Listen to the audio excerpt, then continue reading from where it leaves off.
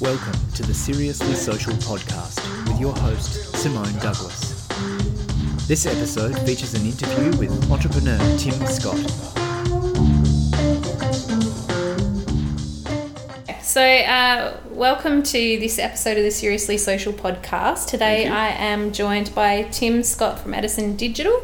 So Tim, maybe if we just start with your Cliff Note version of your backstory. Yep. How did you end up on the red chairs today? The red chairs. Well, I met you through through one of our business interests with BNI. But the background to joining BNI and having the marketing company and things like that was I was in franchising with the Gyms Group, and so I owned some master franchise rights in dog wash, and also had an interest in a blinds company.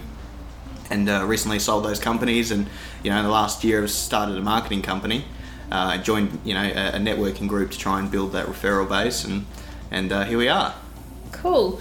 And as much as you're probably tired of people asking this question, and age shouldn't really come into it, how old are you right now? I'm 23, but I'm 24 next week. So, 24 next week. So and then everything will be different. 24 and on business number 3 for your career so far. So I think it just goes to show that realistically you can have whatever you want if you're prepared to do the work and go out and do things. Take a punt. Yeah. So can you maybe just start off, give me what the decision-making process looked like for you when you first bought a master franchise? Because it's not a small investment as a general rule. Yeah, no, it wasn't. I think I really wanted to own a business. I wanted to work for myself. I've never had a full-time job. And so I was doing some contracting work in the space. And then we had the opportunity came up to purchase a region. So a region so master franchise rights means that we can sell franchises and we manage the franchisees and things like that. And I, to be honest with you, didn't put too much thought into it other than this seems like a good opportunity. I went and got a loan out at 27%. Ouch. Because when you're 19 or 20 and you've got no assets and you're like, can I have, tens of thousands of dollars for a business? They're like, yeah, sure, but it's gonna cost you. Yeah. But, I would rather, I was sort of prepared for it to go well or terrible, and luckily it went better than not. So there wasn't too much.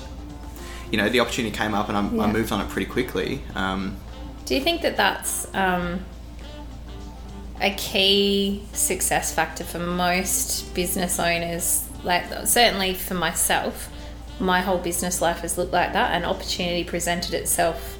You weigh up the risks a little bit, but really, if it looks like fun and you know you're going to enjoy it, off you go. Yeah, so you're on. I think so. I don't think adding time to a decision necessarily makes it a better decision. I don't think some things you don't need to. Some people are scared of making a decision, so they prolong it and they wait and they wait and they wait and they think that's being prudent. But I don't think it necessarily adds. Sometimes it's important. I've always had people to speak to, so I've never had to make big decisions by myself. I've always made sure I've got, people that I pay for advice, people that know me as a person, friends and trusted friends that can say, I think you're a bit off here, things like that. And so I think if you're running it by people that know more than you and have more experience and they're not having any massive red flags, they might not quite see the vision of it the way you do, but if they're not, you're looking to gauge if you're missing any things. I think just go for it. Obviously, it's easier to say that when you've got, I don't have dependents or anything like that. So but I think a lot of people miss opportunities because they wait too long to make the decision. I would absolutely agree with that. I was having this conversation with my financial advisor, who also happens to be my best friend these days, thankfully.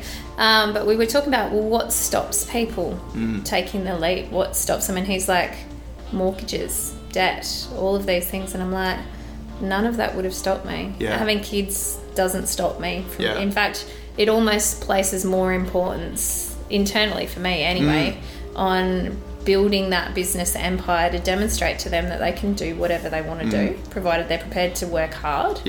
And I think, definitely the biggest thing that I see in business is with some people, not all people, and mostly not people in my life, thankfully, but that culture of excuse where they're just like, they're busy and they're always busy in their business and they never have enough time and there's no joy in it for them. Yeah. But if you talk to them, the excuse is, oh, you don't understand, I have to work hands-on in my business. Or in my industry it's different, or I just can't find good people, or if you want a job done well, you've got to do it yourself. We heard all of this all the time in franchising, different... You want to catch yourself if you're making excuses to not step up to the plate. Yeah. I think that's, because we all do it, right? Everyone just has different thresholds of, some people, everything is too hard. Yeah. But everyone has a moment where they're like, they'll delay something. And you sort of want to catch yourself and say, hang on, am I just, am I playing at 100% here, or am I, looking for a reason why not to rather than why to do it? Tamara, my general manager, and I, we use the term as Brian Tracy term, but about eating the frog. And so, I will always say to her, what's the frog you're not eating? Yeah. And she'll say the same thing to me, because it's the thing that I'm avoiding doing the most. It's usually going to make the most amount of impact to the business. So it's the first thing that I do every day. Yes. Whatever that thing is that I'm avoiding doing. This morning it was writing up the whiteboard that lives behind my desk with like all of the businesses and everything I want to achieve for the following 90 days. Yeah. Because that roadmap stuff is really important. But now that you're in the digital marketing field and you've got your own marketing agency, what has been the most, I suppose, interesting learning curve for you watching your clients navigate the current environment, and as we're headed into, or if we're not already in, a recession, depending who you talk to? Yeah. I think there's sort of guys that are buckling down, ready for it, stepping up to the plate. I think, looking to improve as leaders. I think a climate like this is really going to expose the leadership of the company. Yeah. And when I talk about leadership of the company, I mean, are you serving your employees? Are you serious about, getting through this? Have you coasted on the fact that it's been quite a good market in most industries for a long period of time? So I think it's exciting when you see when you speak to someone who is sort of gearing up for it, ready to get their hands dirty and ready to sort of get through this thing. Because I think, the businesses that say, or the business owners that approach it with, we can't get out of this. Yeah. And the business owners that approach it with, we're definitely going to get out of this. They're both going to be right. Yeah, absolutely. And so I think it's, definitely, and that's interesting in and of itself, because it sort of is a reminder that actually what you say about what's happening is more important than what actually is happening. And the way you approach it, it's sort of, the circumstances can be whatever they want, but one person can describe it as if it's the worst thing in the world, and for them it probably will be the worst thing in the world. Another person can describe it as an opportunity, and it probably will be an opportunity. Yeah. So I think, whether they're in marketing and growing the business and things like that, a lot of it does ride and fall on, the leadership and the willingness to sort of take a punt and get in on it, I think. Do you think that there's an opportunity now? So, one of the conversations I've had with a lot of our clients is, now you need to be more human. Totally. Now I need to really know who you are, the business owner, who are the families that you feed. Be a community person.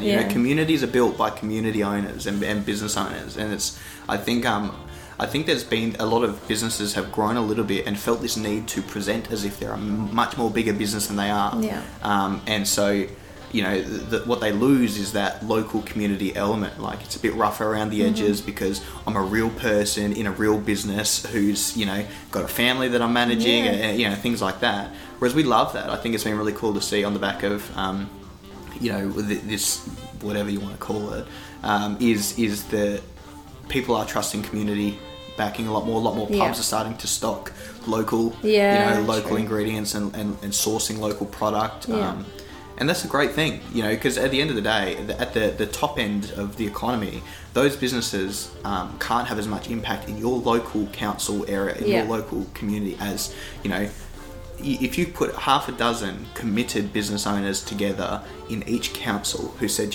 we are just going to help build this community. Yeah. Like, you would have a big groundswell, I think, and local sporting clubs and things like that. So no, I'd agree with that, because it's a massive, we've done that with the Duke of Brunswick.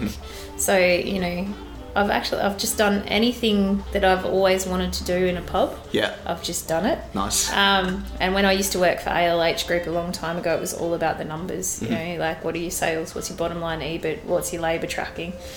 Whereas now it's what's the weirdest, quirkiest thing we can do to make people comfortable? Yeah. You know, and so, I know, let's train all of the staff in conversational Auslan so that we can be a deaf-friendly venue. Like, So you know, cool. let's... I'm working on now becoming a veteran-friendly venue so that right. you know, staff have training in how to work with assistance dogs and all of Uh-huh. those kinds of things. But it's, you know, when I launched the BNI chapter out at Gawler, which we're in the middle of working towards now, that's the same thing. It's that groundswell, like you said, of committed business owners working together to grow the local economy Yeah. and help each other. Yeah, totally. I think that's the answer to a lot of the community problems. I think you can't rely on, you can't rely on the government or things like that. I think it's local leaders and local community businesses that impact their local world. Yeah. And if everyone just thought, how can I make sure the people in my world, how am I supporting them and positioning them to support others and things like that. I think that's a big impact. I hope to see sort of more of that rather than sort of, I think there was this gap where people got too big. They would want it to be this, problem that they weren't really responsible for or couldn't make an impact in. But I think the local is huge. Do you think that there's a lot of lip service when it comes to that? In terms of, so sometimes when I'm having conversations with other business owners, they'll be like, oh yeah, I know that person, I'll hook you up or whatever, and then nothing ever comes of it. Whereas I'm really big on, if someone asks for some help with something or needs a connection for something, doesn't matter what it is, if they've asked for a specific introduction and I vaguely know that person, I will send that person an email asking for permission to make the introduction. It's a 5-second job. But so that's what I mean by lip service. I think there is. I think it's tough because I think you don't want to be too hard on the well-meaning people that just miss it. But I definitely think people have motives on stuff. I think if it's well-meaning, it's important to do that. I think it's important to follow through. I think it's really important to follow through. I think for me, if I think of the people that I trust the most, not a performance thing, but a trust thing, it's people that are, do what they said they'd do. With the little stuff, the stuff that doesn't make sense. One thing that I want to. I'm always sort of looking at where I've dropped the ball at is if I say, oh yeah, I'll flick you an email with some information, that is so important to get done. Yes. Because people, even if they didn't ask for the information, even if they didn't, then it's not really going to, it's not a massive thing for them. Said you'd if send you it. do it, it will say a lot to them about the way you operate and things like that. I have. So, and I did a post on LinkedIn about it the other day. What are the deal breakers in business relationships for you?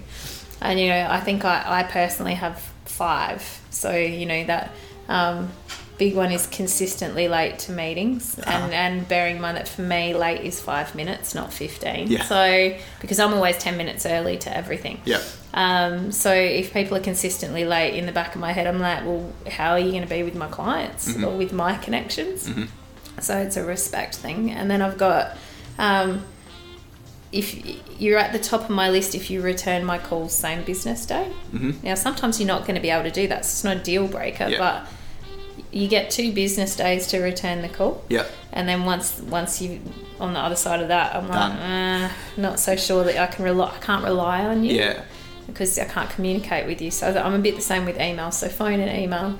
But the big one, and the one that went off the charts in the poll on LinkedIn was promising and not delivering. Yeah.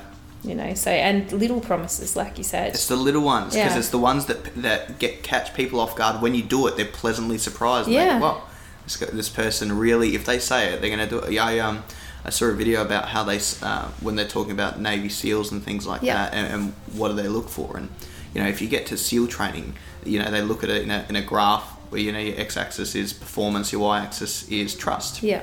And they're like, look, performance gets you so far, but not when it really matters. And so if you look in an organisation in terms of the people that your other, staff and colleagues and people involved in your world want to be around, it's not the high performance, low trust people. Yeah. High performance, low trust is they're not friendly in the in the world of, you know, whatever they're involved in. But high trust and medium performance, or even sometimes high trust and low performance, is actually, most people would value that more than someone who's you know, big on, you know, whatever it is they're doing, things like that, but they can't be trusted. Yeah.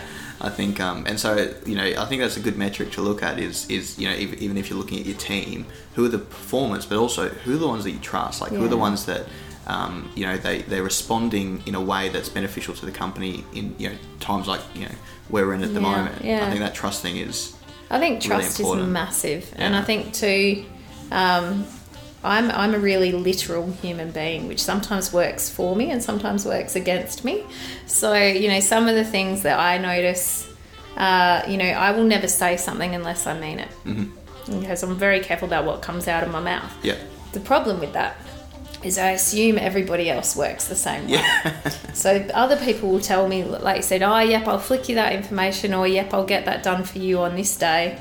If you told me you were going to get it done on that day, best you stay back 6 hours if that's what you need to do. Do you know what I mean? Because you gave me a timeline. The minute you give me a timeline, you're in trouble. The minute you tell me that you're going to do something for me by whenever. Yeah.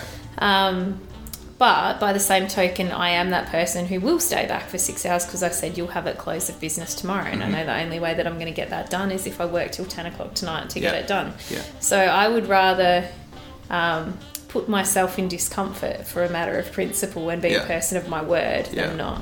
I think there are lots of business owners, successful ones out there, that are the same. But how do you think, or how do we work with the ones that are not? I think being clear about your expectations. Yeah. I think if you've got a conversation with someone and say, you know, I don't want to make a big deal out of this, but I've noticed that there's a pattern. Yeah. And to me, to be honest, that makes me feel like I'm not sure whether, you know, I'm not sure of the longevity of our working ability to work together, you know, like, because for me, I might just be, you know, super high strung about this, but for me, I just want to let you know this is a big deal to me, or this is something that's important to me, because there are some people where it's not going to be important to them. Yeah. And so I think you can't hold someone to a standard you don't communicate to them, even if you think it's reasonable. Yeah. If you're like, I don't understand why this needs to be explained, but please don't be half an hour late to every single meeting. Yeah. So I think the best thing you can do is give them the chance to say, you know, hey, for me and dealing with me, this is an expectation, or these are the standards, and you can hold me to these, and that's reasonable. Because I don't think people mind. No one likes, you know, take being late, for example. No one likes being late. Yeah. That's why they always come in and frantically apologise. Yeah. And they're thinking of how they can explain. No one likes it, right? Yeah. So if you can be someone who actually draws the line and pushes them to not be late, they'll be more pleased with themselves, because they've become someone that they like a little bit more. Oh, that makes sense, you know? Actually. So I think that's a really good section to end on, in terms of, just to recap. So and it's something that hadn't occurred to me, is like, proactively communicate your standards when you're building business relationships with people or with your staff. And don't be afraid to be honest about what your expectations are. Yeah. Yeah. Oh, cool. Thanks, Tim, for joining us today. Thanks so much. Cheers. Thank you for listening to the Seriously Social podcast. See our website for more details at www.socialmedia.aok.com.au/podcast. Check the show notes for credits, music used in the program, and more details about our guests.